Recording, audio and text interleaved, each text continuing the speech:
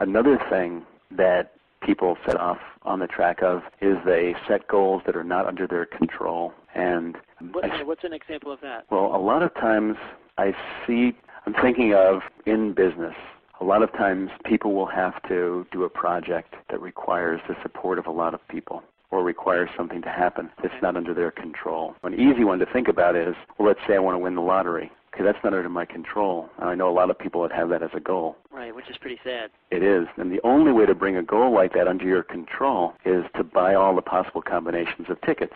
But that costs much more than winning the lottery is actually worth. Right.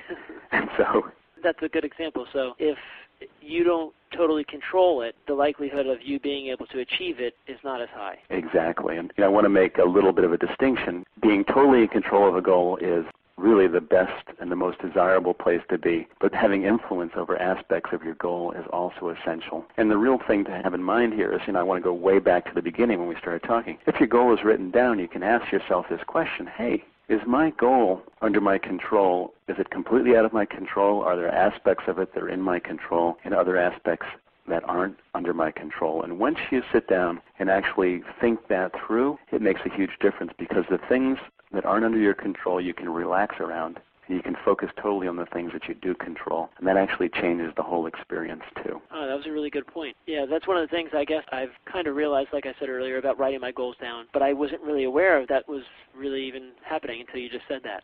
When you write it down, it forces you to think of all these other things that you wouldn't think of if you just kept it in your head. You can't keep it all in your head. Right. Well, maybe you can, but I can't. Right. No, I can't either. I got a great term for basically getting it out of your head from a marketer called John Reese. You may be familiar with him. Yeah. He calls it the brain dump. Yes. Basically, I believe he says 3. Get 3 legal pads and sit down one day for an hour or a couple hours, as long as you can, totally by yourself, no distractions, with these 3 legal pads.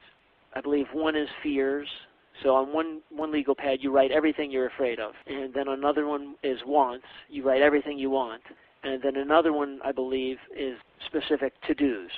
I've done that several times since I learned that from him a few years ago, and it's really a fabulous feeling. If you actually sit down and do it, most people, again, won't do it because it's work.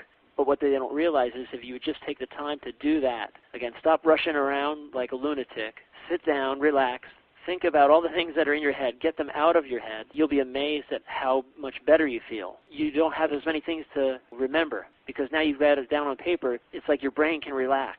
I don't know, it's hard to explain that feeling, but that's how it felt to me the several times that I've done that. I love the way you laid that out, and there's a phrase that I use with the people that I coach, and the phrase is this: it's not the things that you write down that give you trouble, it's the things that you try to remember that cause you trouble. And just the act of having to keep all these things in the mind actually causes people anxiety. Right. So having a list where everything's written down in front of you allows you to relax. You don't have to worry about forgetting things. Even taking that one step further, that writing all that stuff down is really a nice way to sit down and start planning a new year. That can set you up. And so rather than using the old-fashioned thing of setting New Year's resolutions, which I haven't really met anybody in years that's actually hit a New Year's resolution. Right. But to actually do some real clear planning, that's why we use things like Vision Day, and that my partner Debbie and I created our program Great Start 2007, things like that. Right. No, that's great. And actually,